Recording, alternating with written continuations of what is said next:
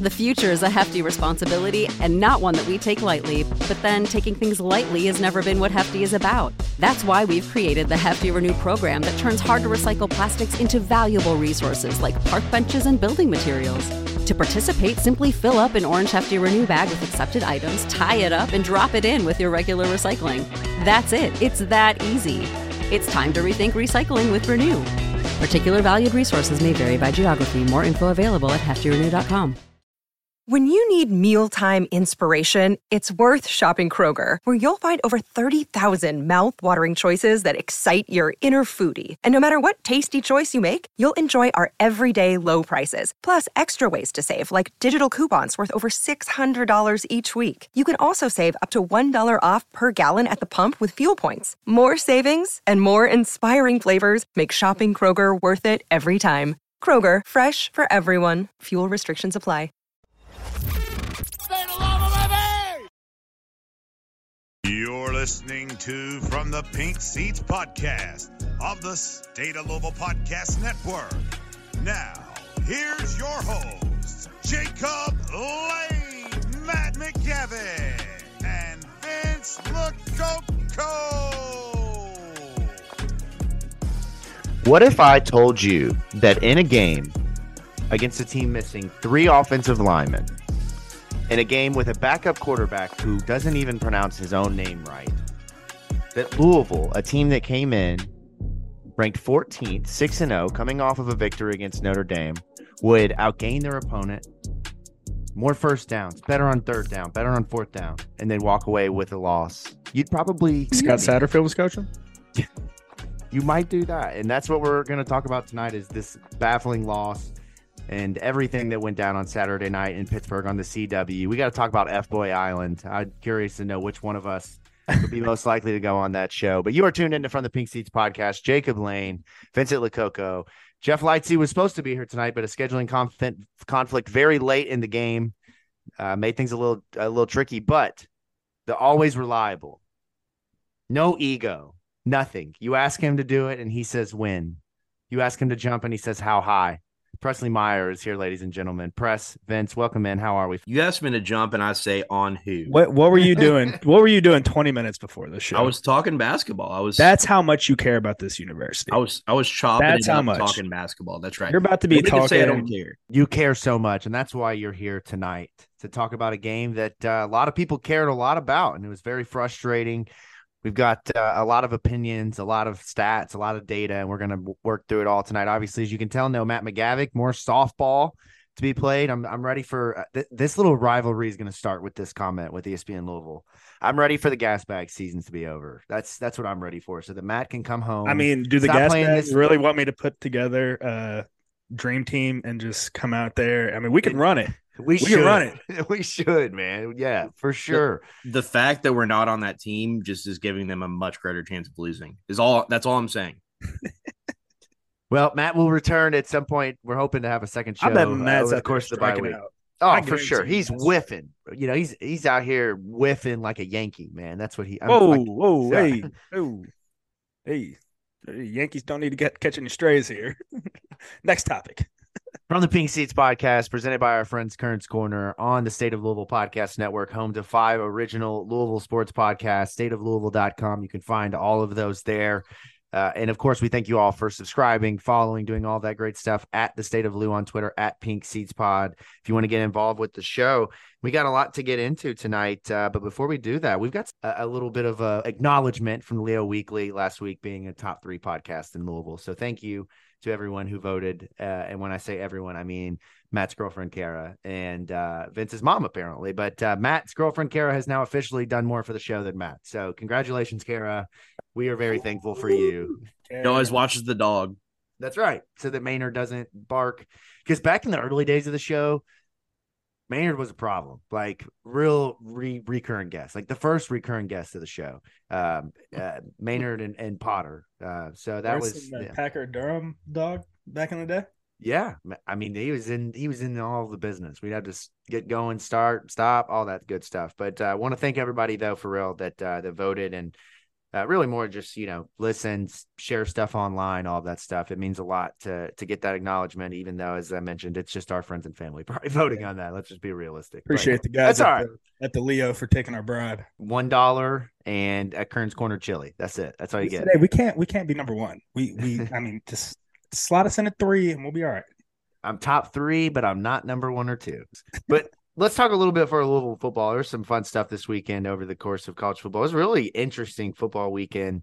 I really got into gambling over the weekend, bet a lot of parlays, and came up with some really bad beats in the Washington and Oregon game. I've never been more invested in Pac-12 football than I was at the 3:30 Oregon and Washington game on Saturday as my wife and I ran errands in Trader Joe's. I'm screaming in the store, throw the ball to Rome! Like just very much, but making sure that Michael Penix Jr. doesn't throw over 354 yards. So it was a great weekend. So I watched a lot of football, but I did not watch the Stanford game on Friday night. I was asleep. And to wake up to that, pretty funny, I'm not going to lie. And what made it even better, I don't know if you all saw this, was the freaking Saturday Night Live skit with Keenan Thompson as Deion Sanders. And I'm here for whatever Deion Sanders wants to do from now on this season. I'm on board because Keenan Thompson's going to be right there. Whatever it is, making sure that we see it. And it's going to make college football more fun. Anything Prime does, like, it's awesome. And it's like, man, I could run through a wall after he just said that. But at the same time, it's perfect Saturday Night Live material. Like, it's just, I don't know. It works so hand in hand. It really does. It's so outlandish that you can't tell if it's real or hyperbole. And so Saturday Night Live is a perfect home for that. And Keenan Thompson, man, like you got to think like back to our childhood. Like who would have ever thought, Keenan and Kel, Good Burger, even the original Saturday Night Live would turn into Keenan Thompson starring as LeVar Ball and now Deion Sanders. There's another Good Burger coming out too. I saw. I don't know. It's one of those movies kind of like White Men Can't Jump. I don't think I can watch it. I don't think I can ruin that movie. I mean, not that it was a great movie by any means, but it's a childhood legend. You can't, it's like if they made a Smart House too. Like, I can't, really funny, I can't do that. Because I haven't seen the original White Men Can't Jump. And, so technically nothing was ruined for me. That was just a funny movie for me. You haven't seen the original White Men Can't Jump? No, because in my world, white men can jump. Talk to my 25-inch vertical. That white man in your world is Jack Harlow, apparently. So, no. Okay, here's a fun fact about Keenan Thompson. He's been on Saturday Night Live for 20 years.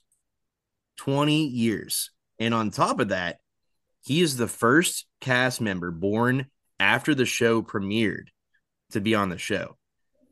If that makes sense. So he's the first. So premiered in 1975. He's the first cast member born after 1975.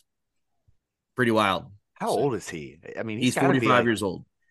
Yeah. Who's your all's favorite Saturday Night Live cast member of all time? Ooh, of all time. Yeah, I was gonna say Will Ferrell. But speaking of Saturday Night Live in New York, Mekhi Becton, I think he could be on Saturday Night Live in New York and be a part of that because over the weekend, he proved, and I think Presley, you tweeted this earlier, he might be the funniest offensive lineman ever.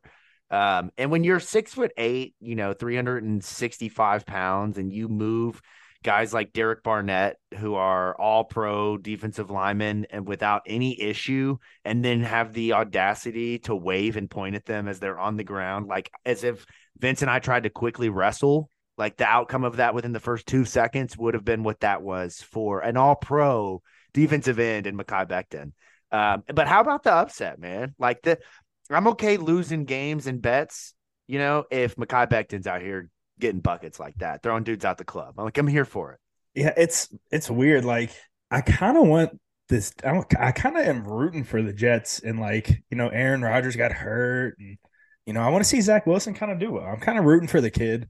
But seeing Mekhi out there finally healthy and moving around how he's supposed to be, and I mean that just shows how much power he has in his strike, and it sucks, guys.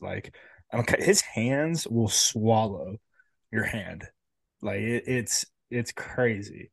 I mean, if you do a fist bump, you'll be like, wow, that's a meteor. Yeah.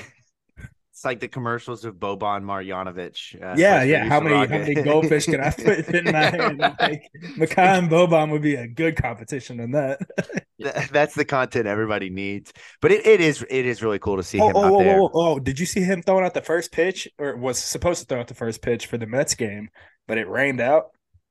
They showed a picture of they showed a picture of a baseball in his hand. Yeah, it's stupid, dude. It's stupid. You got to Google that after the podcast. It looks like an acorn. I am here for that. That is great content. I'm all for that. Last thing in the NFL before we jump into Louisville, Lamar Jackson. I got up at 9:30. Zay Flowers ruined my first parlay of the day, not getting that 54.5. He got the touchdown for my fantasy team, so we're good to go there. But I have got to tell you all, if I woke up, right, if I fell asleep week 17 of last year, or week 18, and I woke up this season, this week, last week, you couldn't convince me that Ravens team is any different offensively. You couldn't do it. You couldn't tell me. They look the same to me, man. They're just boring. They're boring. They're flat out boring. And Lamar Jackson, until the end of that game with that run that, kind of took over social media, outside of the Zay Flowers touchdown, one, they can't really protect him consistently like they did a couple of years ago. But it's just they don't move the ball. Like they just don't move the ball very well. They don't check their freaking injury report list after week 1. It looks like a damn, I don't even know, like a Cheesecake Factory menu. Here's what I'll say to that. Go out, second round, third round pick, and either send it to Las Vegas for Josh Jacobs or to New York for Saquon Barkley. And get Lamar a running back. Get Lamar a running back. Why would you not? Why would you not get Lamar a running back right now? That's what it is. I don't blame the Ravens going into the season, wanting to ride it out with J.K. Dobbins. Like, he's a good running back. It's just you're gambling on him being healthy, and they gambled. And, I mean, I feel terrible to say this, but he'll be lucky to return to play at all. I'm sure he will, because he's in there rehabbing with Aaron Rodgers, and I believe he probably got the same surgery as Aaron. So, you think he's taking mushrooms like Aaron probably is? At 4-2, Lamar has done enough in most games that they've played this season to win. And yet it's still just I don't know. It's hard to watch. It's not what I expected with that high-powered offensive coordinator they hired from Georgia that they had already raved about. I was listening to the guys on Pardon My Take this morning. They were talking about there being a potential Super Bowl in England. I won't watch that. No, I just want to let that be known. Yeah, absolutely. What would you call a team from England? The London Silly Nannies. Yeah, you call them the London tea treaty. I don't know, some of the redcoats. Yeah, they'd have a really ugly throwback red coat uniform. Mm-hmm. Before we bore the hell out of our audience, let's go ahead and let's transition to Louisville. Unfortunately, takes an L for the first time this season, and after the activities online leading up to this game, it makes it a little funny, just a little funny that Pat Narduzzi got so mad that he DM'd Bring Brom Home, and the juxtaposition that the Bring Brom Home guy finds himself in this season, he is the hero we needed, but was the most hated guy in Louisville this time last year. You couldn't put out a single tweet without getting the hashtag Bring Brom. I told Presley, he's been muted on my personal account up until a couple weeks ago. And he might become my favorite follow at this point after the content that we saw from Pat Narduzzi. But it really was a doozy for Louisville. 38-21. The score doesn't tell the full story. And this is a game I'm not going to hear, in my personal opinion, I'm not going to hear any excuses. This is a game you do not lose. I'm sorry. I understand it was a trap game. A lot of people claimed that they predicted Louisville was going to lose this game or that we saw it coming from a mile away. I'm sorry. I'm not one of them. I'm not. And you can. How do you see a loss coming from a mile away? I'm not here for any of that. If you're sitting over here thinking your team's going to lose, then what are you doing?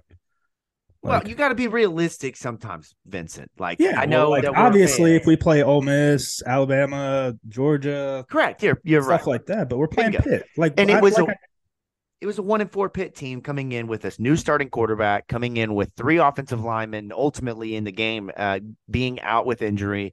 You're talking about the field was in terrible conditions, and look, Presley talked at length last week with real data and facts, not some stupid narrative that fans are like, I don't want to hear it was a part of the game. It really was. It was a part of the game plan.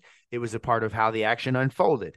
The field conditions were not great. It wasn't a good situation. But ultimately, you get the cards that you're dealt, and you got to play football. If you're a big-time team, you buckle that chin strap up, you go to work, and you win football games, okay? I don't say that from experience because that's not anything I ever did. But that's what you do, theoretically, with a football team. Well, And I mean, like, they didn't do it. You look at Pitt, and it's like certain place people like to say this Louisville football or like Louisville football embodies the city or the basketball team embodies the city and stuff. Like you have to expect that with the team from Pitt as well. I mean, you're going to expect a hard-nosed, gritty, tough football team. That's what they are. That's what the city is. That's what the people are.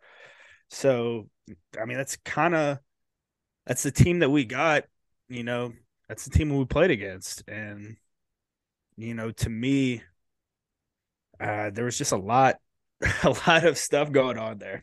I don't know.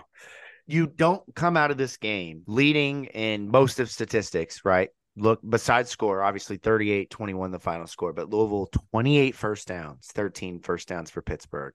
Louisville gains 430 yards of total offense to 288 for Pittsburgh.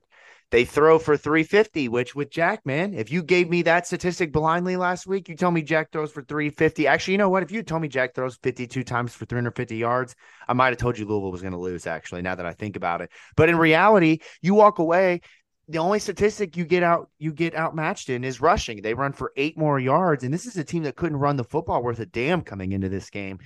All around, just a systems failure from the start of this game. Just all systems failure. The beginning of the game, though, good, golden. You look like you're good to go.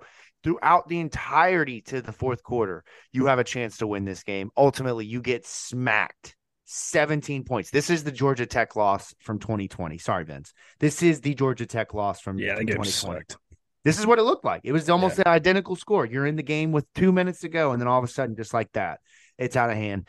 There are a lot of things that we can talk about, and we will talk about them. A lot of concerns with how the game unfolded, but not a lot of concerns in how this is going to impact the season. I don't think anybody's jumping off this bandwagon thinking that this is not a good football team. Clunkers happen. It's all about how you bounce back. They get a bye week. Let's see on the other side what it looks like. But still, there are a lot of things in this game, from coaching to quarterback play to defense, that make you say, what the hell, man? What the hell? So, Vince's game notes this week. I think there's a lot of stuff in here. And I'm gonna provide my insights this week that nobody asked for, but I'm gonna give. I always love when you provide your insights. So it's not. I just appreciate that. All right, well, let's jump in. Vince's game notes. A lot of good stuff to dive into. What do we got?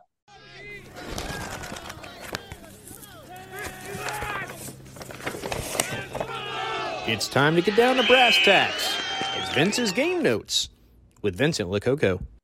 Well, I mean, Jacob, let's talk about the opening drive. It was awesome. It was great. Exactly like what we always expect. A Jeff Brom scripted coming out football team. We're likely going to put points on the board. And what is going, I have it in the notes, things that are going through my head at this time. And I even text you guys, picture my beer where I'm watching the game. Text my friend Jordan Mudd. I'm like texting him about the game. I'm like, all right, here we go. Blowout. Boom. Thrash must not be hurt too bad because he's out here catching what he had 4 receptions, 3 receptions maybe. He had multiple receptions regardless. That first series, enough to make you say maybe this wrist isn't going to be that big of an issue. And, I see him catch those balls and my mind goes back to Jalen Smith and his injury. And how hard it was for him to catch balls with a extremely large wrist brace on. I don't know if you guys remember Mississippi State bowl game in 2017. He couldn't even hold the football in that hand. And also, I mean, they were talking about Jaws being out. I was, seeing him out there the first drive as well. I'm all positivity. This is great.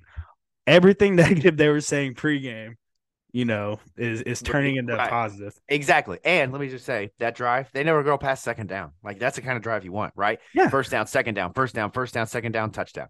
That's beauty. And how about my guy, my slant king, Chris Bell, baby? There you go. That slant, the crispness on that slant route, man, whoo, made Daddy proud. Let's go. Come on, Yeah, bro. and I mean that stuff, Jacob. Like I know I rag on you about the slants and stuff, but in the red zone, I mean that's all day Chris Bell stuff. That like that. That's 6'2", 225. oh They're not hit stopping him him. in the chest. He's gonna catch the ball. That first defensive drive, it was a good drive. We ended up getting a stop, but what really bothered me was Jalen Alderman had a play there that you don't think about it at that time period, but looking back at it now, you're like, damn, if he would have caught that interception right there. I think it ended up being the ball incomplete pass, but if he would have caught the interception, he had enough green grass. Mr. Pick Six could have been gone for another one, and that's obviously points we would have loved to have had whenever it got down to crunch time. Brownlee got beat across his face on the long touchdown pass, which it was basically the wide receiver just stuck outside and he took the bait. It wasn't anything tricky. It was a one step and a stick and at the line of scrimmage, and he had him beat from that point on. It was kind of the same thing. We spoke about it last week against Notre Dame. Sam Hartman's pick, I think it's the second one that he threw, the tipped pass, the over route to the tight end. I mean, it was the same thing. We were beat across our face there. It was just we had enough pressure to get to Sam, and we didn't have enough pressure this whole game to get to anybody. And a lot of that had to deal with Ashton getting chipped, the ends getting chipped a lot. And that's something that Ashton has to think about the entirety of the season now, and he's such a force. He is such a freak of nature that if you don't get a body on him, he's a matchup nightmare for any tackle, for any running back, for anybody you basically put him up against. So in doing that, that's going to open other people up like Mason Reiger, which is why you're seeing him making a couple more plays and a couple more sacks and stuff like that, like Stephen Herron. But I hate you saw him run past a lot of stuff again, be it runs or, sacks, just, come a little bit more under control. And maybe that has to do with the poor field conditions. You can't put any excuses out there because Pitt was playing in the same thing. But here we are in the game. This is where I was at. We're up 14-7 and I'm feeling great. It's ugly, but it's exactly kind of what I expect in a game versus Pitt, Like Pitt is, I said it earlier, they're it's a hard-nosed city, blue collar people. It's going to be a hard fought football game. That's how they play. But I'm feeling good. They started the game well, in my opinion. Yeah, there were a few missed opportunities here and there, for sure. They had a great opportunity early to kind of go down and make it. I think it was 14-0. I mean, in reality, I would have liked to see it be 28-10 or 28-14 at halftime as opposed to 21-14. Yes, I think they could have been leading by more. Just my personal opinion from what I saw out there. I thought Louisville kind of, played a better first half than Pitt did. To be honest with you, they looked like the better, more talented team in the first half. And that's what I was anticipating, Presley, because everybody's talking about us on the road, and Jack's obviously a completely different football player at home opposed to on the road. And I'm sitting there thinking to myself, okay, how are we going to respond coming out of halftime with the lead again on the road? We did it against IU, and we didn't accumulate any points in the second half. So at halftime, I'm feeling a little bit differently. I mean, first series, I'm running in the house. I'm like, oh, Pitt sucks. Like, we got this. This is a wrap, y'all. And I'm sure everybody else felt the same way. But it's just one wheel on the bus fell off right after the other. I feel like in the first half, it was more noticeable, at least to me, than any other point in the game. The pass rush looked like they were playing in sand. I mean, they looked like they were playing on a completely different surface than they had ever touched before. It looked as if they did not trust the steps they were taking. And I think the offensive line looked a little bit similar. Like they just weren't comfortable ever. And so that speed, that aggression that they play with from a pass rushing standpoint, especially Ashton, and even, Dez and the guys up front, they just 1-2 steps slow. And they just weren't even getting close, it felt like. And I don't know if that was, like worrisome about slipping, Jacob, or what. But in weather situations like that, you always want to have shorter, choppier steps, and maybe the guys were just taking shorter, choppier steps, and Pitt's used to playing on a field like that, and they get 1-2 steps ahead, and that's how they get the yards and everything. I don't know. I don't know what it was, but I agree with you 100%. Talking about, we'll talk about Jack a little bit right now, and one of the things that's starting to, it's been a problem at this point is Jack being able to hold on to the football in the pocket. And it's the throwing the ball away way too late and just flopping something out there, getting a flag, or this past game throwing the ball with a two-hand chest pass. I've never seen that before. Never seen that in my effing life, man. I mean, it was frustrating to see that. And the INT, I mean, I put blame at first. I didn't want to put blame on Jack. I wanted to put blame on the receivers because the INT, it was a pick route, right? And the receivers did not. I think it was his first interception because he had 2, right? Yes, it was his first interception. The pick six. Jamari. The pick 6. Yeah, so they ran the pick route, and I wanted to initially blame the receivers because it looked like they didn't run close enough together to pick their men. But what really happened was Pitt's corner gave ground right there and let him run his slant and played over top of it.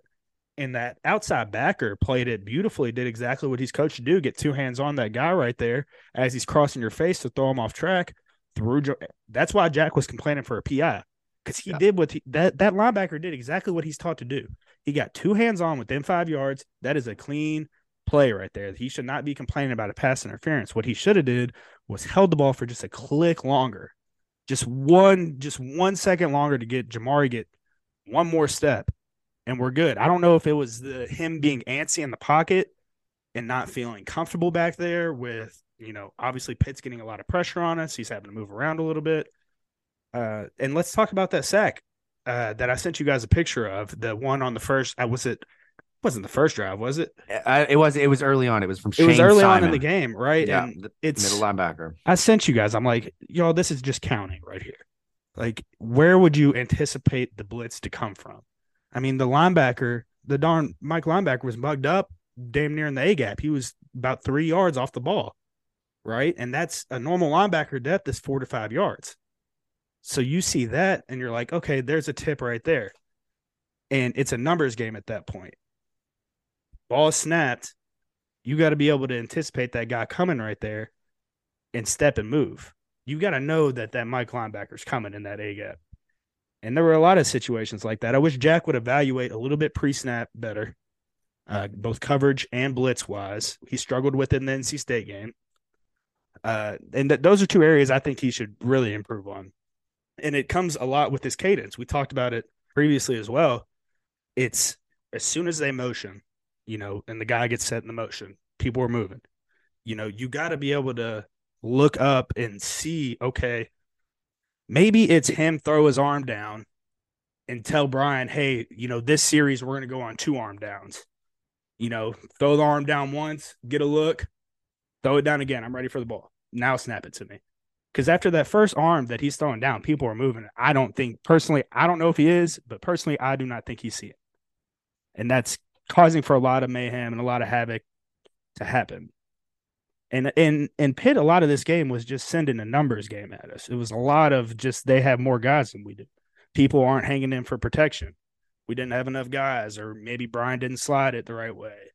There was a lot of it going on, y'all. And I'm glad it happened this game and not Duke. That's all I'm saying. Let's move on. Second half, man. Start with the I'm pissed. We'll talk about it. Go ahead. Start with it. Okay. The end of the drive, at the end of the first half, I tweeted, this is why you defer the ball. Louisville had just scored. Isaac Gariendo, they go on a 7-play drive. Well, 7 plays, it wasn't long, 58 seconds only. They went bam, bam, bam, bam, bam, score a touchdown.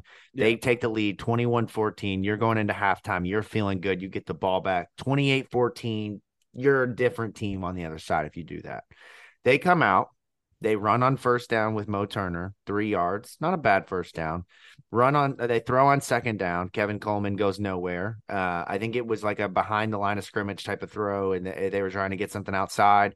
Couldn't set up the blocking for it. They come back on third down. They throw Jamari Thrash in there 1 yard short. It's one of one of two plays where Jamari Thrash is a yard short. They just missed the sticks. Like he would come back and miss the sticks by about a half of a yard, and did that twice in this game.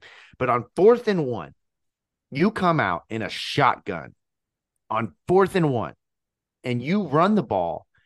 When you have a quarterback who is 6'5", you have 2 running backs. You mean to tell me you couldn't give the ball to Isaac Guriendo out of the taking the ball under center and just formation? Dwayne Martin. That's what I'm saying. I mean, Dwayne Martin in the first half was throwing hands. Like he was giving everyone problems. Mo Turner's long run that he had was set up by Dwayne Martin on a seal block. It was pretty. I saw him sit there and question which guy he was going to get. I don't know if you all saw it. If you go back and watch it, it's pretty funny because he stirs his feet for a second. He's like, "Oh, I want this corner." That corner was enticing the shit out of him, but he hung in there and sealed off the backer so Mo could get out there. Keep going though. I mean, I agree with you, bro. You do that and you turn the ball over, and now all of a sudden it's a completely different game. Now Pittsburgh only gets a field goal. They're not able to take advantage of that. But then Louisville comes back and they punt the football, right? This is the play where they take the second sack of the game, and then they have the running into the kicker and the personal foul where Ashton pushes the guy out of bounds, and it was not a penalty. The guy was still in bounds. I will never understand that. Way. Yeah. But you give them the ball and you give, it's an offsetting penalty, and Pittsburgh comes back and they score and they take the lead. And then from that point on, well, I shouldn't say from that point on, but then because then you have the Jamari Thrash high school Harry into the tumble that would have been a pick 6. Oh my God. How do you not hit that, dude? That's what I'm like Thrash. You're talking about the one where he went to go crash down on the linebacker and he went out and we hit it. We hit it and we got perfect. Yards. But that's a touchdown play. He falls down. He does like a forward somersault type of deal. He's all about kids. So like that type of thing. I thought it was a bad pass from Plummer. Yes, it was. Personally, you got to step up and deliver a strike on that, man. Well, and not only that, Thrash was so open, just hit him. Yeah, like he overthrew him. Yeah, and maybe Jamari was supposed to keep running there. I don't know what it is. Underthrow him on his right shoulder. Jamari's not a 7th grade wide receiver football player. Jamari can baseball turn to the right and catch that ball. Like it's no, I mean I don't disagree. It was just the ball wasn't where it needed to be, and it's so important even when you're wide open with the footing on that field. I mean, I'll say that until the cows come home. I said that before the game. I said this in preseason. Louisville plays 3 games at NC State, at Pitt, at Miami, where the field conditions aren't going to be what they're used to. And I know it sounds silly and stupid, but there's a reason why, especially Pitt and NC State are hard places to play. And when you factor weather into it, I mean, Pitt plays on a high usage field, and there's a reason why they have a good home field advantage. And part of that is because it's just a shitty place to play.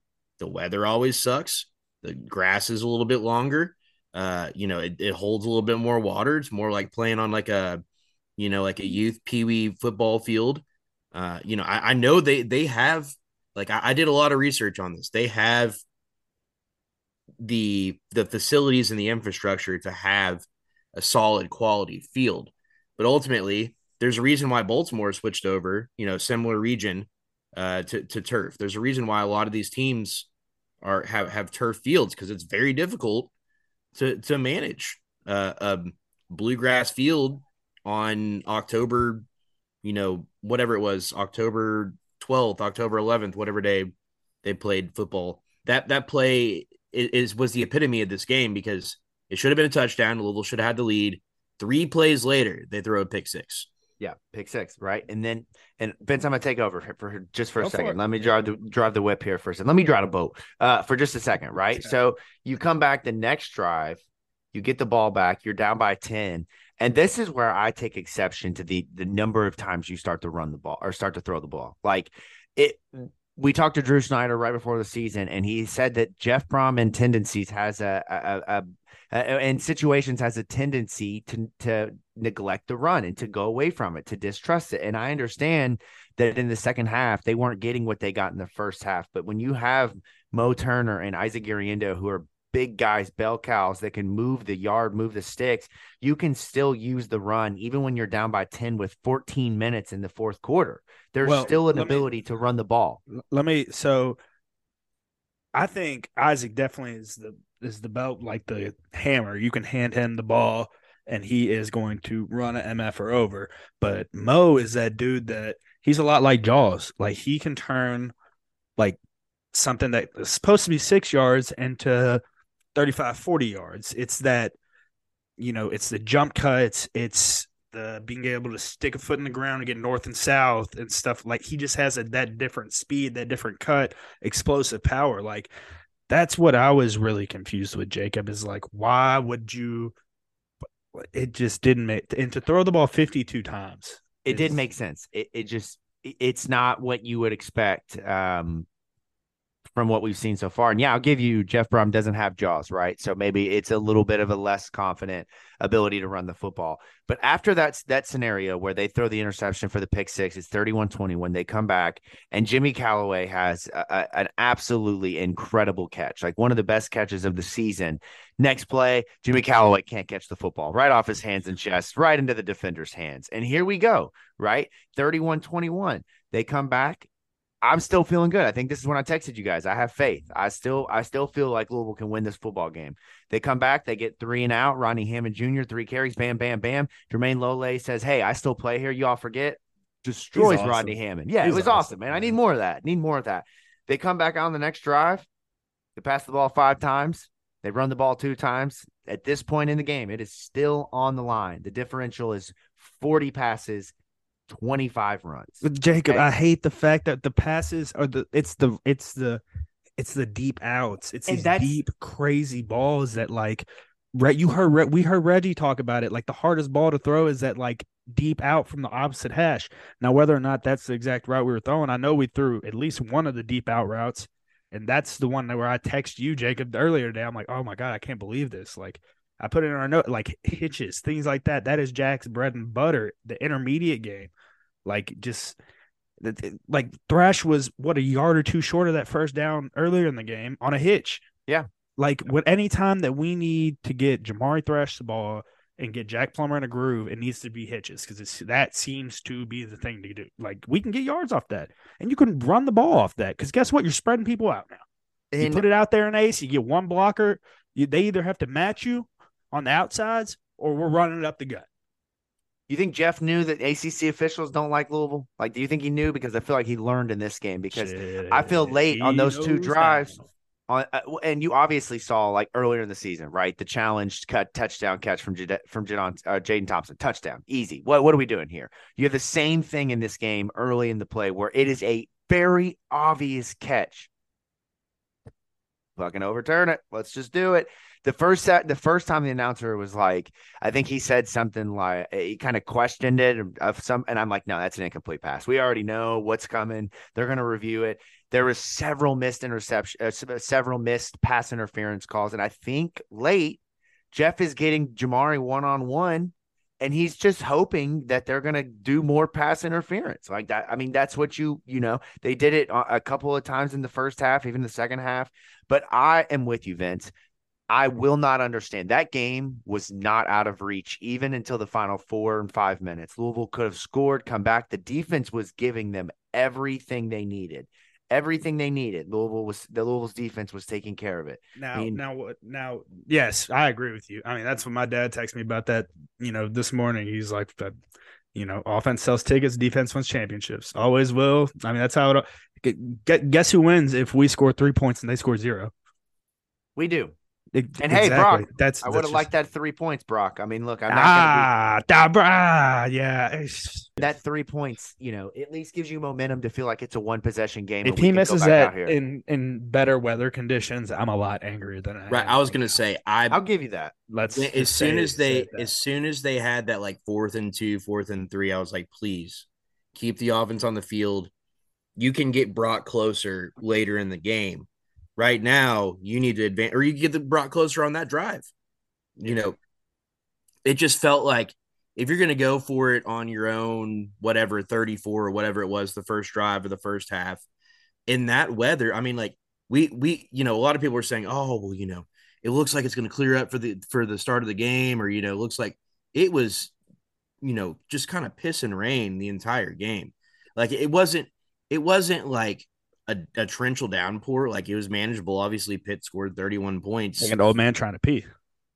Yeah, exactly. Like it was just a constant, just annoying, steady rain on that crappy field.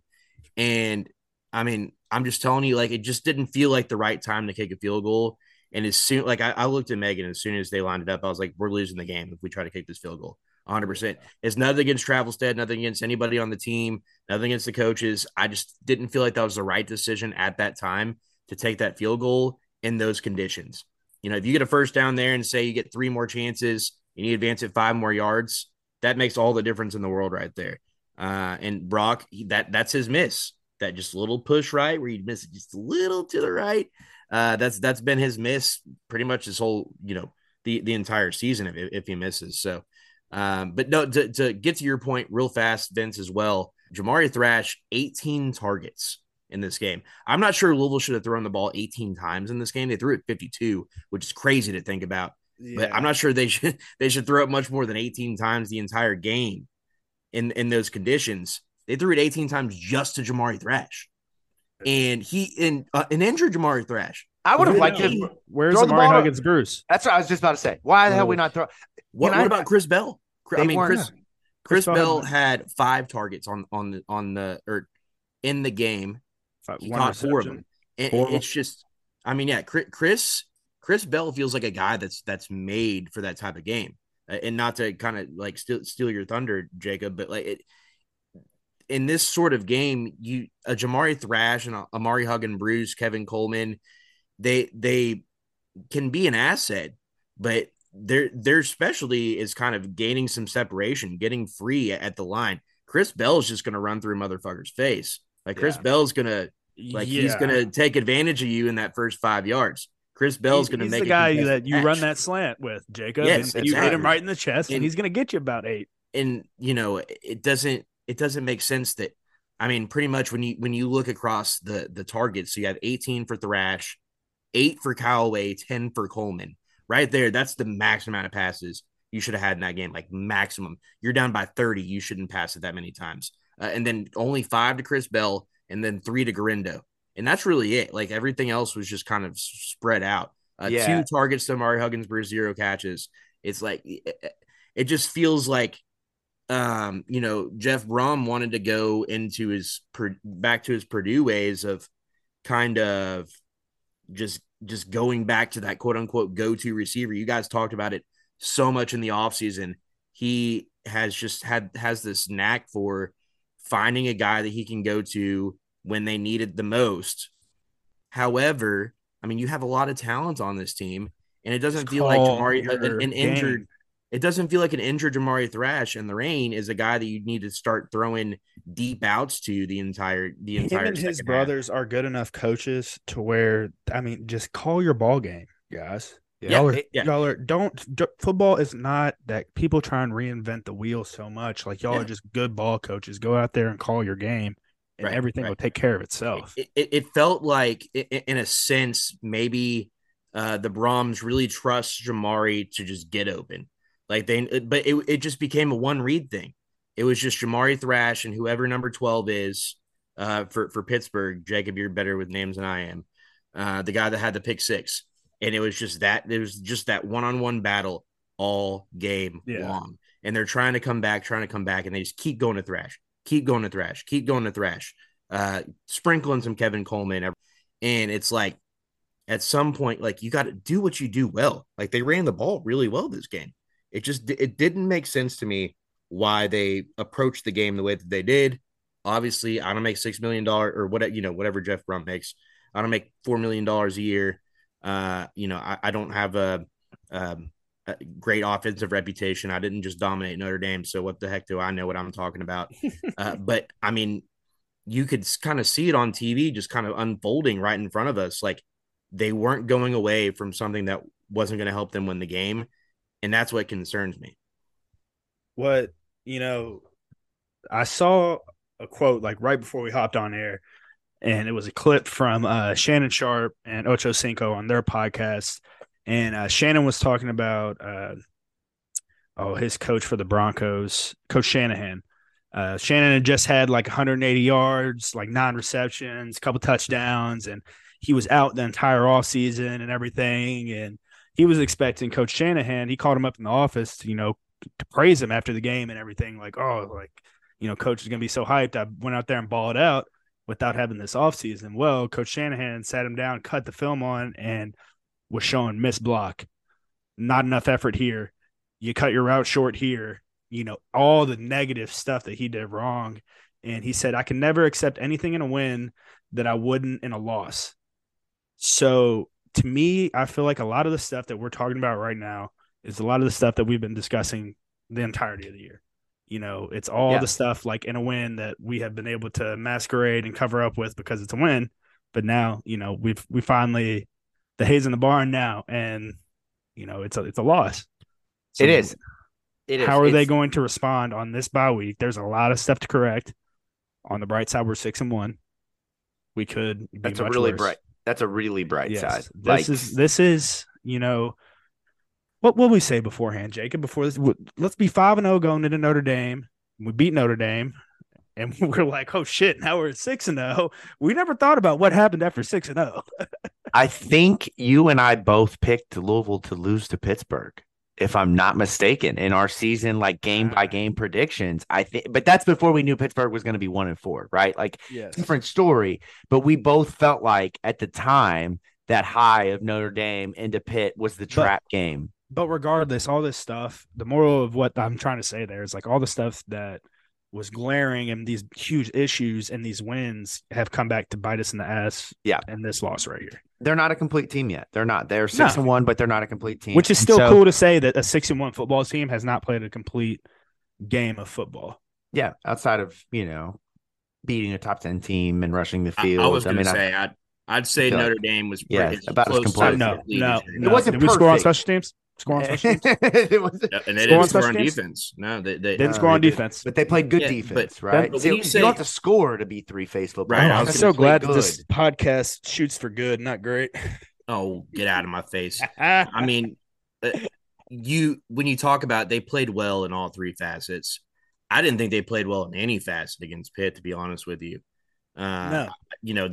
The running offense and the way that they played on the offensive line in the first half, I thought was really solid. Can I make a point about that? I got some data here, right? I used my calculator, my dirty phone screen. Goodness gracious, man. PowerPoint. Yes. Okay. I'm going to give you all two sets of numbers. Okay. And this is, to me, a big issue of why I have a problem with 52 passes.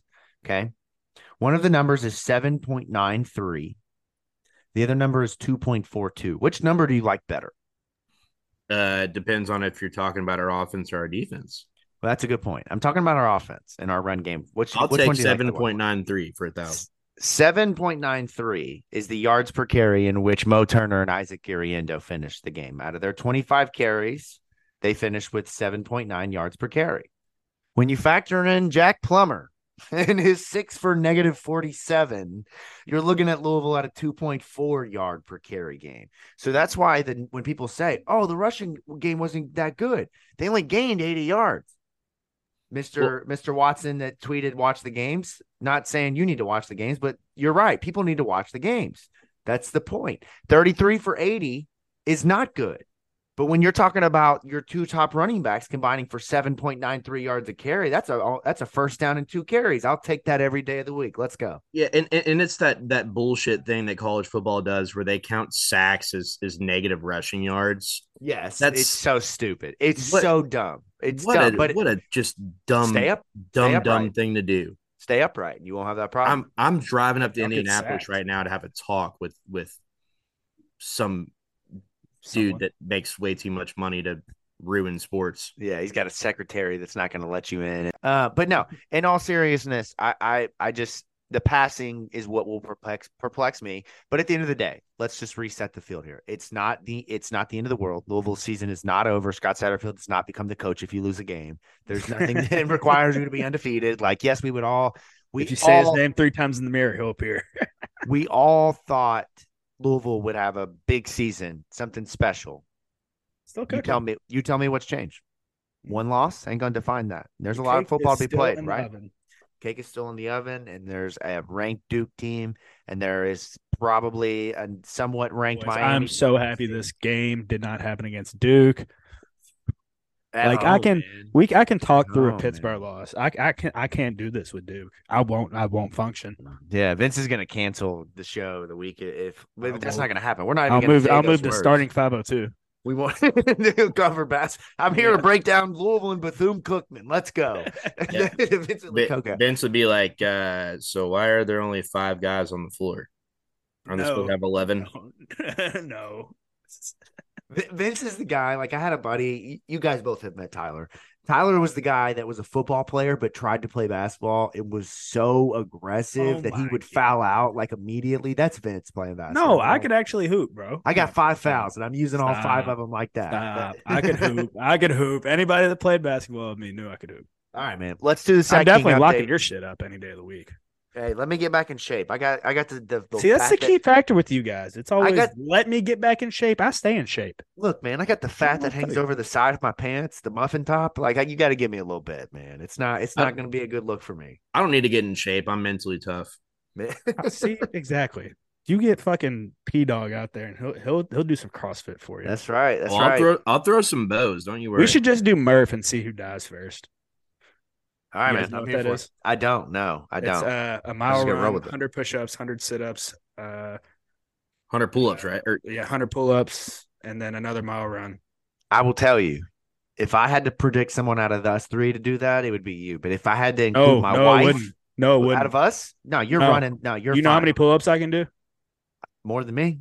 Like 1. I do like sets of 1. We can combine and pool our numbers. But what I was going to say though is my wife. She could do that. Like straight up right now, I think the 100 push-ups might be a challenge. The 100 sit-ups, the 2 miles, she could do it without issue. She is I told you I got the fat on the sides, man. It's not a good look for me right now. Josh Hurt would kill that shit, bro. It's at Oktoberfest. Oh my God. Yeah.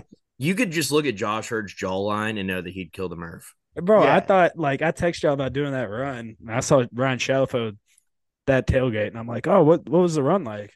It's like, oh, it's 4 miles. Yeah, like, at like a 6:30 pace, probably. Yeah, exactly. All right, let's do this quickly. Sack King update. Not a lot. 1 sack. Not a ton of storylines here, but I will say things are catching up. It's heating up a little bit in the kitchen. Okay, we got a race. At least someone's making this thing competitive because before Ashton Gelati was set to run away with this, still sitting at that 6.5 sacks. His first game, I believe, this season without a sack, if I'm not mistaken. So a little bit of that to discuss. But our 1 sack of the week goes to our guy, Mason Reiger. So how about Mason Reiger? 3 games, 3 sacks. How about that? I mean, that's the stat line. And there's a reason we call him the Ian Pfeiffer of the defense. Yes. Yeah, absolutely. Yeah. I mean, Ian only scored touchdowns. He had a hell of a celebration too. Mason only makes big plays, man. Like if there's a little play to be made, he just sits that out. Oh, I'm good. I'll let somebody else make the little play. Pretty sure I bet Isaac Martin like $10 that Mason would get drafted. Not this year, but whenever he leaves on Saturday. There was no beer involved during that decision either. Yeah, right, exactly. But there is a guy who plays for, I think it's the Commanders, and I'm going to look him up real quick. Yes, his name is Casey Toohill. I'm going to probably pronounce that wrong. But he reminds me a lot. When I was watching the Commanders, very, very small amount yesterday on the Red Zone channel, he had a couple of sacks. And he is 6'5", 254. So very similar in size to Mason. Whereas number 95, they play very similar. Like I could see Mason in the NFL. Is what I'm trying to get at. Like Mason's get crazy. Off is what wins him a lot of his battles. I mean, he's got an incredible get off. The fact that they're sliding and chipping Ashton and stuff like that, he's just gonna have even more opportunity to, one-on-one matches, do that ghost rush, and get a sack. So kudos to Mason. That's right. Kudos to Mason. He is catching up now. 3 sacks. Ashton Gelati, 6.5 sacks. We got a couple of others. Looking a little bit tight, Jacob. I know. I mean, Ashton's going to have to come out. He's getting a little nervous now. That steak dinner's in question with Mason creeping up, man. He doesn't want to give up that 7-ounce filet with the side asparagus. You know what I'm saying? Like, he needs that. Yeah. We'll see. They think you're taking them to Jeff Ruby's. Really, it's Outback. You get a steak you guys down for a blooming onion? You guys get a steak from my grill out here in Oldham County. That's what it is from Walmart, man. It's grass fed though. Don't Doesn't worry. say there's a steakhouse right here. Kind of looks like a subdivision. Jacob gets all of his meat from Food and Stuff. Right. Exactly. Where he gets all of his food and most of his stuff. That's One right. side man. of the steak's gonna be fucking nice and pink, the other's gonna be gray. All right. Well, we will close the book, as Matt would say, on this week and do so quickly and aggressively. And yes, we close the book on the week and we will move on now. And on the other side, we're going to talk about the bye week and what Louisville is likely facing after coming off of a really tough loss and knowing what's on the other side of that bye week. But we've also got some other conversations that we're going to get into in terms of what the ACC looks like and what Louisville needs to do with this quarterback situation if things continue. I mean, I know we're not in the business of benching folks, but if struggles continue, there's definitely a conversation to be had. So we'll do all of that on the other side, as well as a new segment, Cash It or Trash It, as we're getting into the betting scene here. We'll try a little bit of our own luck on the show. But speaking of betting, hey, Louisville, sports betting is officially live in Kentucky. Sports betting sites are offering new bettors tons of awesome bonuses to get started. We've made it super easy and put all of our favorite promos into one list for you. Check out all of our best sportsbook promos at bit.ly/state of Louisville so you can maximize your first bets. Also, each time you sign up for one of the promotions, you are directly supporting our show. So if you're looking to sign up for any new Kentucky sports books, head over to bit.ly/state of Louisville for our top offers. That's at bit.ly/state of Louisville. Offers are only available for new customers who are 18 plus, 21 plus, select sports books, physically present in Kentucky. Please gamble responsibly. If you or a loved one has a gambling problem, call 1-800-GAMBLER. We will be right back.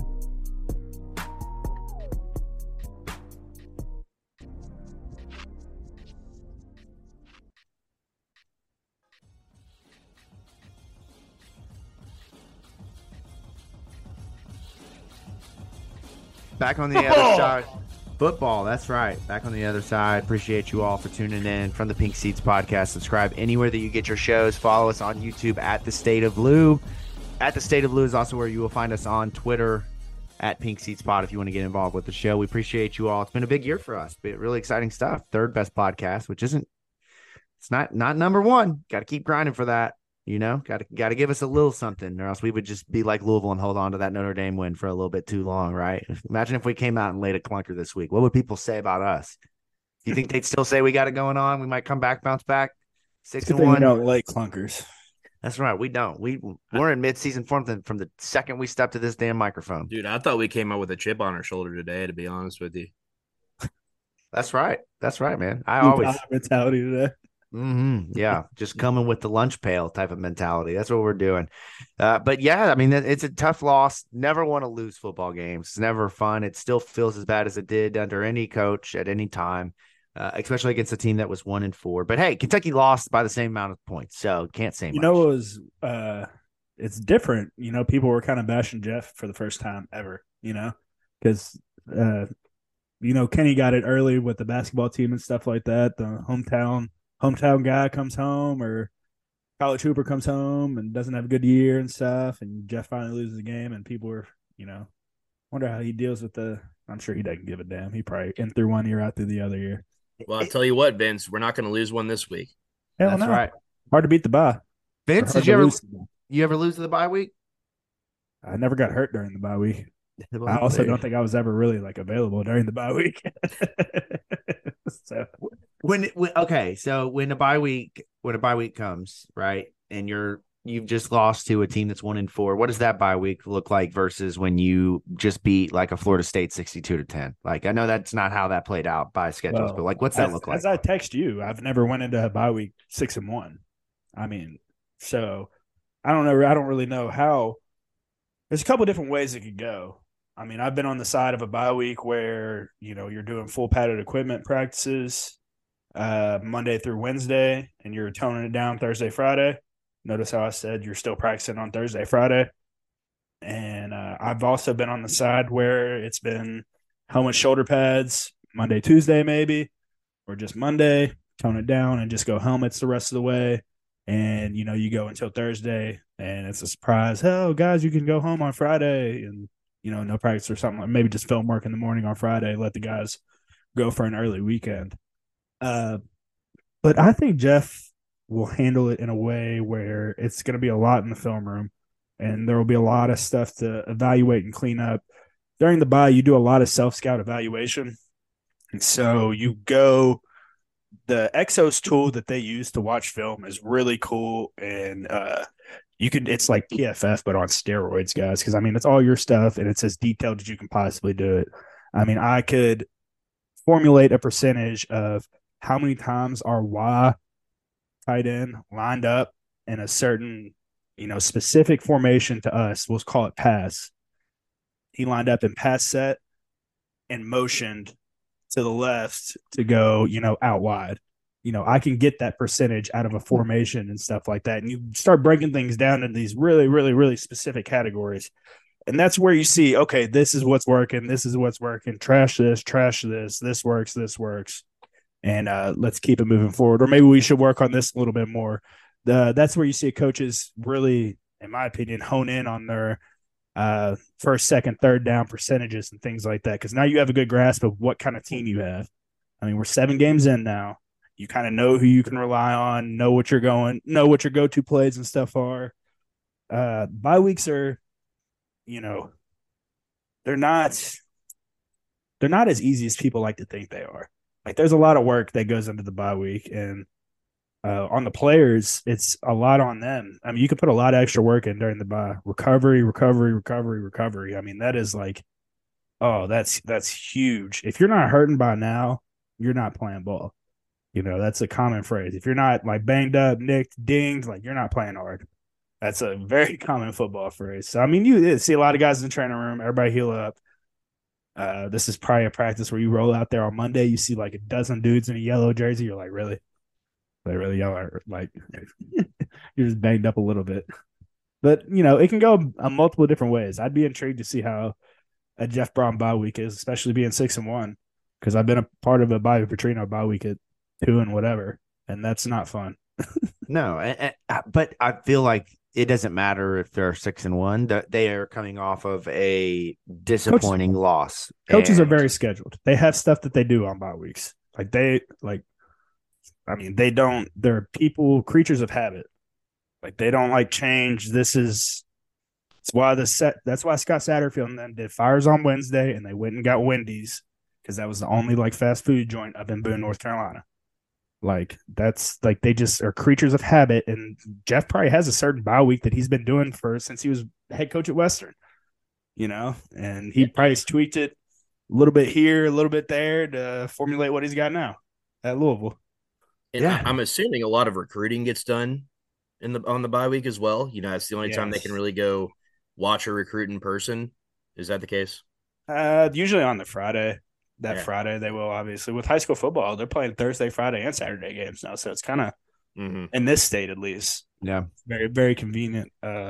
Yeah. And speaking of which, the 2024 conversation from a recruiting standpoint is one that, I think is worth kind of discussing, maybe not here tonight, but they have a decent amount of guys committed. And obviously they've got a guy like Isaac Brown in the class, who's a 4-star running back.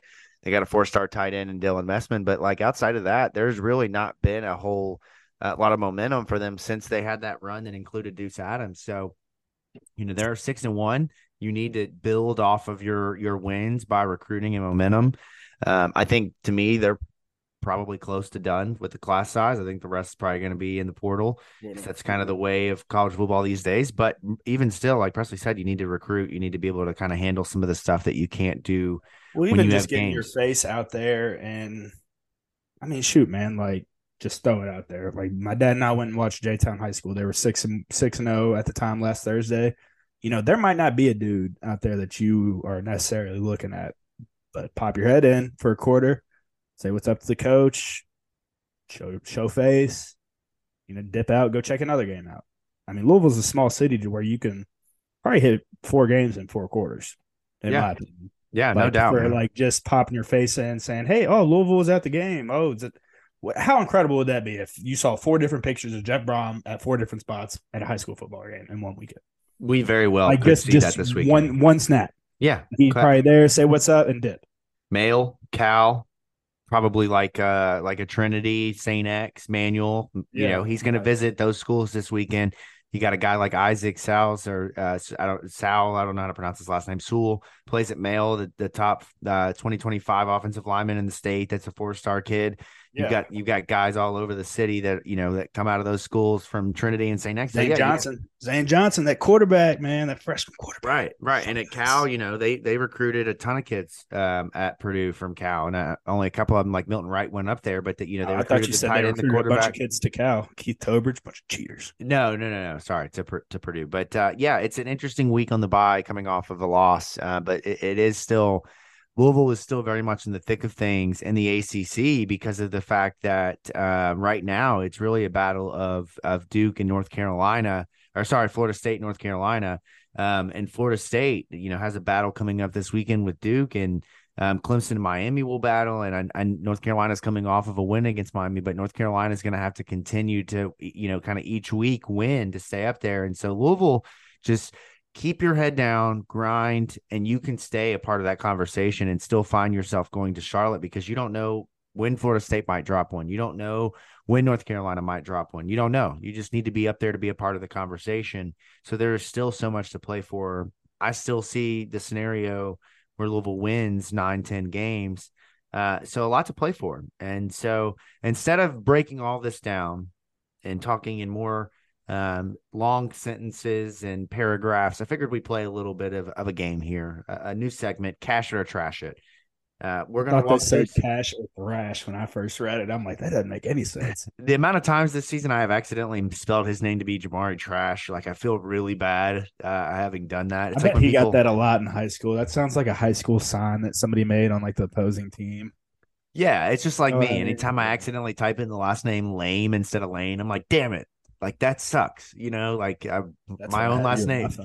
Exactly. So, all right, here we go. I've got a couple of scenarios for you, a couple of bets, and you guys are going to tell me whether you're taking this ticket and you're cashing it or if you're going to trash it. Okay. We'll start at the top here. Jack Plummer starts every game of the season from this point on. Are you cashing that bet or are you trashing that bet? Cash all day. Yeah. Tell me why. I mean, because a lot of people think that a time is coming where potentially if the struggles that we've seen continue, I mean, he's 13 touchdowns, 8 interceptions, potentially you could look at benching it. Why so confidently no, Presley? Well, I mean, number one, if there was somebody that's going to even come remotely close to what Jack Plummer brings to the table at this point, then they would have. Number two, typically if you want to bring a guy in that's going to be a developmental guy, you're looking towards the future, right? And around here, we love Brock Doman. We love Evan Conley.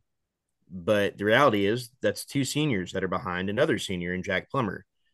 So the reality is if you're going to bring in a guy besides Jack Plummer, you're going to be bringing in, one of maybe 2 or 3 guys that are freshmen or sophomores on this roster.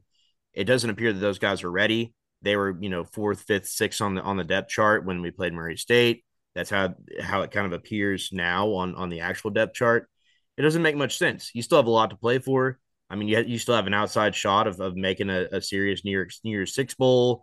You have an outside shot of going to the ACC championship. You got a lot to play for. Seems like Jack Plummer's the guy. Unless something crazy happens, unless they drop 2 clunkers or Plummer gets dinged up or something like that. If I was a betting man, I would absolutely bet on Jack Plummer to start the rest of the way. Vince, what do you think, man? I'm right there with you with all of the same reasons. I mean, it's going to take a lot for you to have to bench Jack for likely what you're going to get the same product out of, if not worse, And I love Evan and I love Brock as well. But the guy that I would like to see, and I text y'all, like if y'all are going to throw anybody in that fire, throw Pierce or throw one of them young boys in. Because, that's what I want to see. I want to see Caleb Williams, juice, and I want to see young, flair thrown into it and, see if the kids got it. But, I just don't think we're 6-1. There's no we're in no position to bench any quarterback if the wheel ain't broke right now, there's no reason to be fixing anything. And I mean, the wheel is wobbly, but not broken. Yeah, I'm with you. I don't see a scenario in which you have a quarterback that you go to. If you're gonna ask me gun to my head type of situation, I'm gonna say I want to see Brock, not Pierce. I mean, we're at a point where you're playing still very competitive football. And I don't think we're at a time to turn to a freshman. I just don't. No, I don't even understand. Don't get he's talented, man. I mean, look, I'm not saying you go to those guys. I'm just in any situation. I'm just saying, like, if gun to my head, if he has to turn to another quarterback, it's Brock Doman. Like, that's just the way it is. I'm still taking Jack over Devin Leary at this point. And oh yeah, I think so too. Yeah, I mean, I think UK fans are saying the same. Jack has had some surefire mishaps, and man, these jump rocket passes and these 2-hand chest pass, like we got to cut this shit out and kind of trim the fat. Yeah, dog, that crow hop one that he had was bro, I knew you were hot over that because I'm like, damn, man, I think that was sexy, but what are you doing, bro? You are not Pat Mahomes out here. Like you thought that was sexy? And I think it's cool, dude. It's like street football. What was cool about that? It's like a 1 foot just power hop throw, man. It's just I don't know. I feel like the old man, like in the of course, right here, like one of us played football and one of us didn't. I wonder which one is which in this argument. Like I'm here for the theatrics of the sport. You're here for the fundamentals. Let's get it done. 11 versus 11. Iron sharpens iron. F all that nonsense. Go out and throw a jump pass, but just do it well. Don't throw a pick or get sacked or fumble the ball because you're out here running with the ball down below your waist. Like my son knows better than that. He's high and tight all day long. If you're going to run with a ball, it's high and tight, not low and out. Can't do that. Okay. Jawar Jordan rushes for 100+ yards or more 3 times. I would be really interesting to see where the data comes in on Louisville's final opponents in terms of defenses. I did not do enough research for this question. Maybe our researcher here, Presley Meyer, can relay the information. But you got this one for Jamie. What I know, put it on the screen, Jamie. What are the rushing defenses here? Duke, Virginia Tech, Virginia, Miami, UK.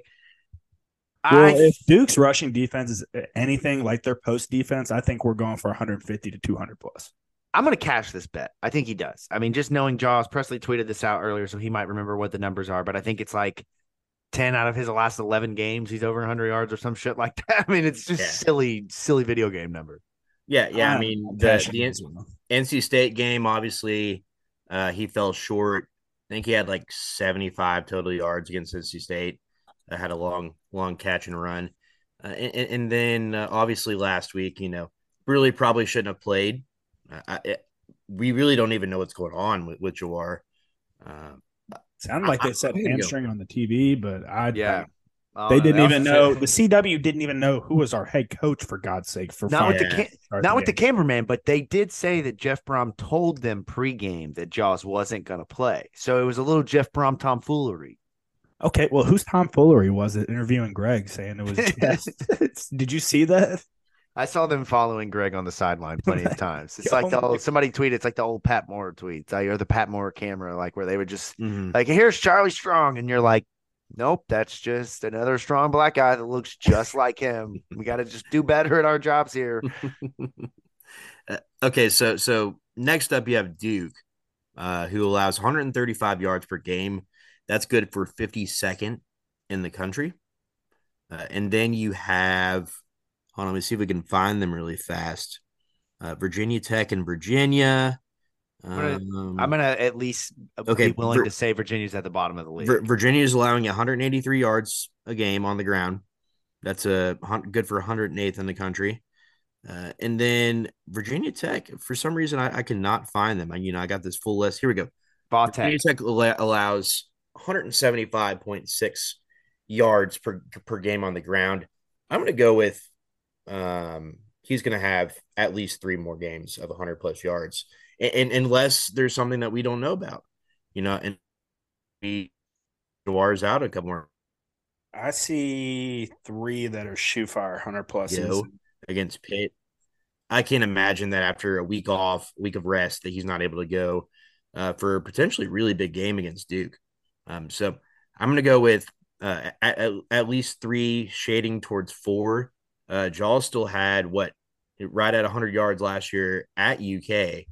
And that was kind of on the back end of of a very odd season. I can't imagine he couldn't do the same thing again this year. At Miami is the one where I'd be really concerned. I just have all kinds of concerns about that game at Miami. But yeah, I'd say 4 out of 5 games, you have a pretty strong chance. I'm going Duke 100, fighting Stu Holtz, which is Virginia Tech. Going 100 plus on that one. Virginia, 100 plus on that one. And, Miami, UK are the two for me that don't know my question mark for. So I'm saying 3 for sure. All right. So it sounds like we're cashing it again. Trifecta here. All right. Let's go to the next one. Jamari Thrash will pass the 1,000-yard receiving mark before the Miami game. And just real quick, if you're keeping stats at home like me, you're trying to wonder in your head right now, how many yards does he have? After 7 games, Jamari Thrash, 39 receptions for 639 yards, 6 touchdowns. So he need to average 120 yards per game over the next 3. What do we think? I'm gonna trash that one. I'm trashing that one, and the reason is because I think that Jeff listens to this podcast. I think Chris Bell's gonna have his first 100-yard game. I like it. Second leading receiver on Louisville's team after this past weekend. How about that? Chris Bell, Slant King. Vince, what do you got, man? What do you think? You cashing that or you trashing that? I'm right there with Presley. I'm trashing it as well. I like the picture. Jeff in his office watching film, breaking down the next opponent with us in his ear, saying, "Oh, that's slant to Chris Bell. It works." Would you say that you're thrashing that? All right. I feel like I just sounded like Ricky Bobby and Cal Naughton whenever they're like, "I picture my Jesus in a tuxedo shirt." I honestly, I don't know where these defenses shake out. Again, probably should have done a little bit more pre-show research. I'm going to also trash this just because, one, they've spread the ball out quite a bit. I mean, Jamari Thrash has led the team in receiving yards 5 out of 7 games, but he has only had 2 games over 100 yards receiving. So you're talking about those numbers. Presley did the math. He crunched the numbers. It doesn't sound like it. I'll crunch them again. Doesn't sound like it. Let's move on next. Numbers. That's right. You don't. Next one. Someone other than Ashton Gelati will finish leading the team in sacks. What do we think on that one? Because I think the race is heating up. And look, if you're a defensive coordinator, or excuse me, an offensive coordinator for the next couple of weeks, and you go back and you put the Pittsburgh tape on, I'm chipping Ashton all day long. 0 sacks after all season where he's had a sack every game. Why wouldn't I chip him? Maybe that slows things down, opens it up for Mason or somebody else. What do we think? I'm all for creating suspense. And I get that we want to, make it suspenseful for the next 5 to 6 weeks. However, no, Ashton's going to dominate. I think that Ashton has 5 or 6 more sacks than the next closest person. Yeah, I mean, Pitt seemed to game plan well for him, but again, like Pitt's been an anomaly as a whole. And Louisville plays a lot more at home than they do on the road going forward. And Ashton's been a complete menace at home. So when the conditions are predictable, when they're in a place of comfort, Virginia Tech Virginia Tech's improving. Don't get me wrong; they're definitely improving, but not as solid. Duke can be susceptible on their offensive line. Virginia should be a team that Louisville slaughters. And then just like Pitt. No, different than Pitt by a long shot. We tried to warn everybody of the pitfalls of playing against Pitt. Presley, I'm going to say this: your Riger card has officially been revoked. Listen. Mason understands. Jen understands. They even Jack understands. They get it. They understand this isn't personal. Miss Riger's going to hear this and freaking text him and be like, "Don't ever let him wear your jersey again. Never come to family dinner again." But it's all right because I think Mason Riger will finish and beat Ashton Gelati out on sacks. I think there is a true opportunity there for Mason to make some noise in that, specifically off of his get off and them shading and chipping and double teaming out to Ashton. Now, will it happen? I don't know, but in a world, I can definitely see that happening. I'm gonna go ahead and I'm gonna also trash this just because of the lead that Ashton generated while Mason was out. Because I do think that if Mason had played every game, we'd probably be looking at similar stats just based off of data. Like that's not me being like, oh, Mason's just gonna get it. That's just what it is. Like they would be very consistent in comparison. So I'm gonna trash that one. And then finally the last one here. This is interesting. This is gonna reveal our cards, no pun intended, a little bit here. Louisville finishes with a 10-2 record or better. So that means only a very small room of margin for error here based off how you're picking. I am going to trash this. I 9-3. So I'm not far off, but I don't know, man. I need to see them come out of the bye week. I need to see a little bit more from the offense, especially at quarterback, to feel like this game wasn't one where a team could look at the film and say, "Oh, we know how to beat Louisville now." My heart is telling me to definitely cash this, and my brain's telling me to trash this. You're betting with real money. What would you do, Vince? Real money. Vince, remember what Lamar said. He does give a damn. I do give a damn about your fantasies and money. Gosh darn it. I'm going to cash it. We're going 10-2. I'm marking it down right here. You heard it, 10-2. Louisville has I believe as it stands, the 11th longest active winning streak at home in the country. 8 straight. Duke's coming to town in 2 weeks. I don't know. We'll see. I want to see how Duke plays against Florida State because I'm not sure about that, and I want to see what the Riley Leonard. Yeah, we're not seeing the real Duke right now. We're not seeing the true Duke. I mean, look, they took care of business against NC State, if I'm not mistaken, right, this past weekend. So Duke is showing, and not to get off on some tangent, and you guys next week in the game preview, but Duke is showing that they can win with their defense. Their head coach is a defensive-minded guy. They just so happen to have a couple of really, really talented pieces on offense. Without Riley Leonard, though, their backup quarterback this week was, drum roll, please, 3. That's it. And they managed to win 24-3. So we missed the goods. You paused right. He could have been 3 for 3 with 150 yards. Wait, did I cut out? Yes, you cut out as you said the data. Just pretend that didn't happen then.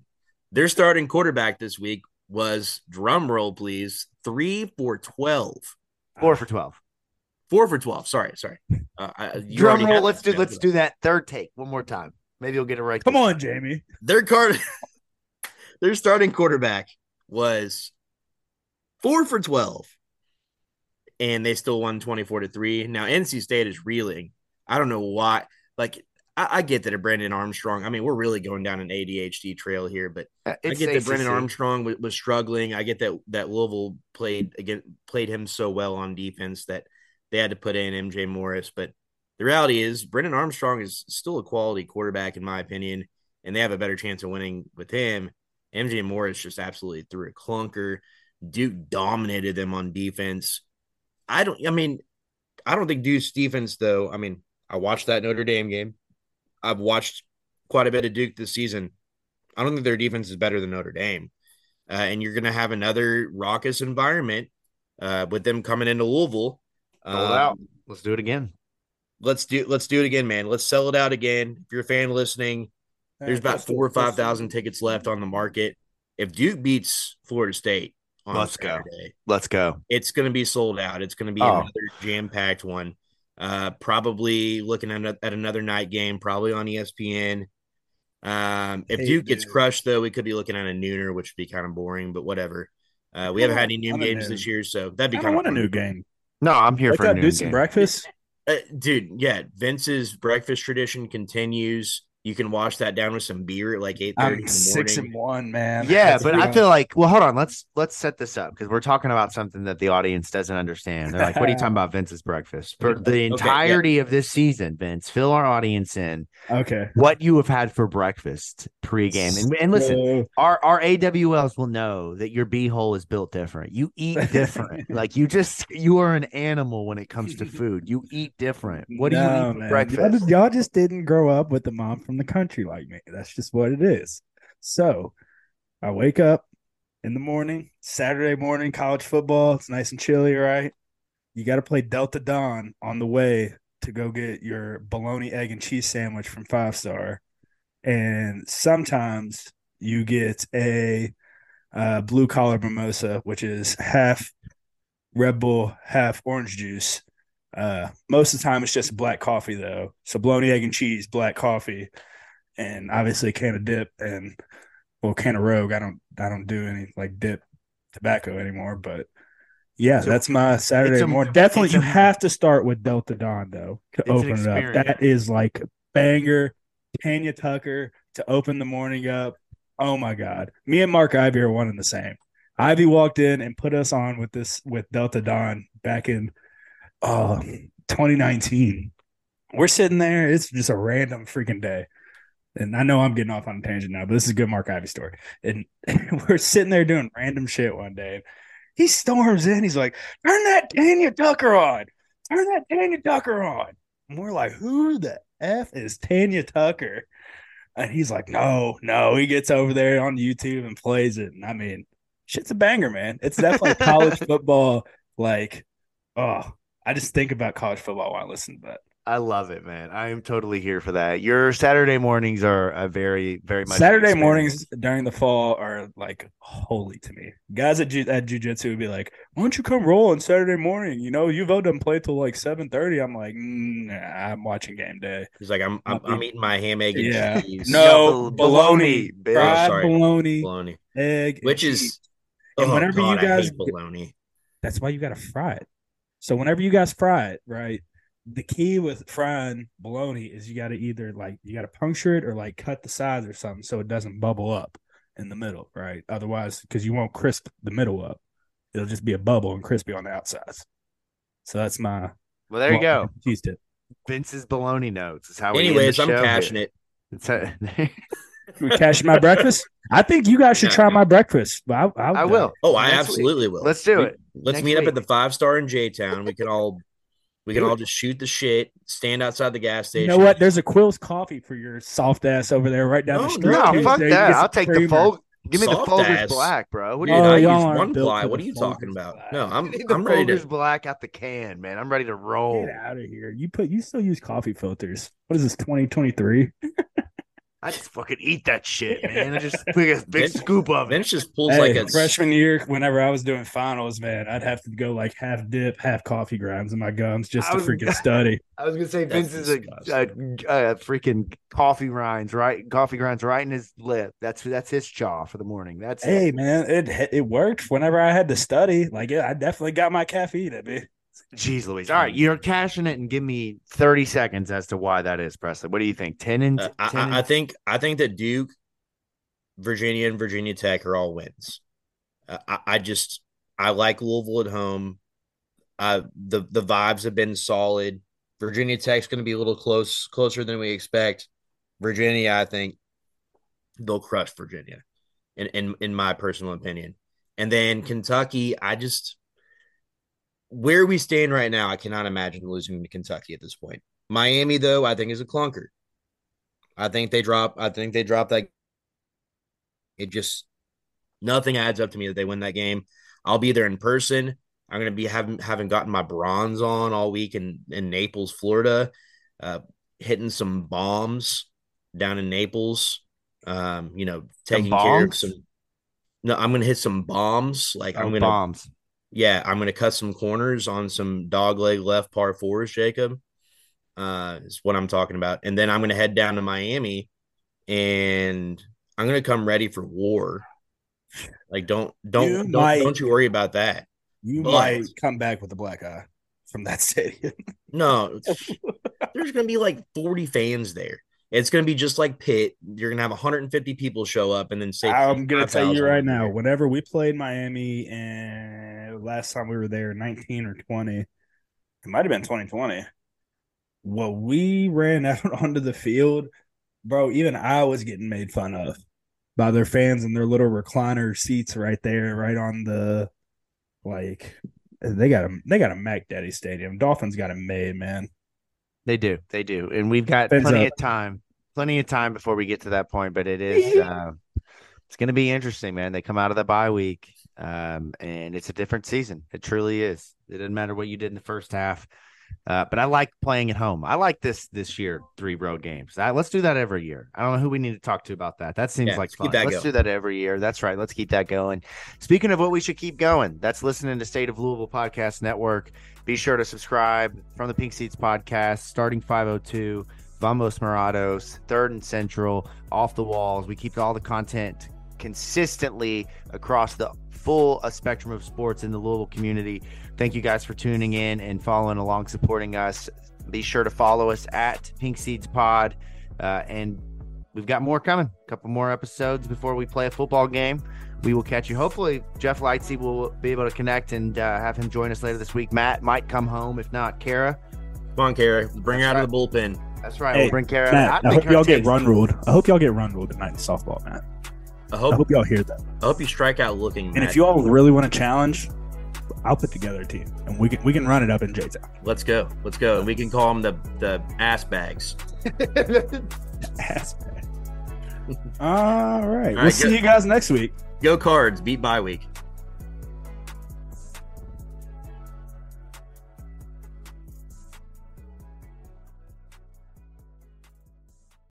When you need mealtime inspiration, it's worth shopping Kroger, where you'll find over 30,000 mouth-watering choices that excite your inner foodie. And no matter what tasty choice you make, you'll enjoy our everyday low prices, plus extra ways to save, like digital coupons worth over $600 each week. You can also save up to $1 off per gallon at the pump with fuel points. More savings and more inspiring flavors make shopping Kroger worth it every time. Kroger, fresh for everyone. Fuel restrictions apply.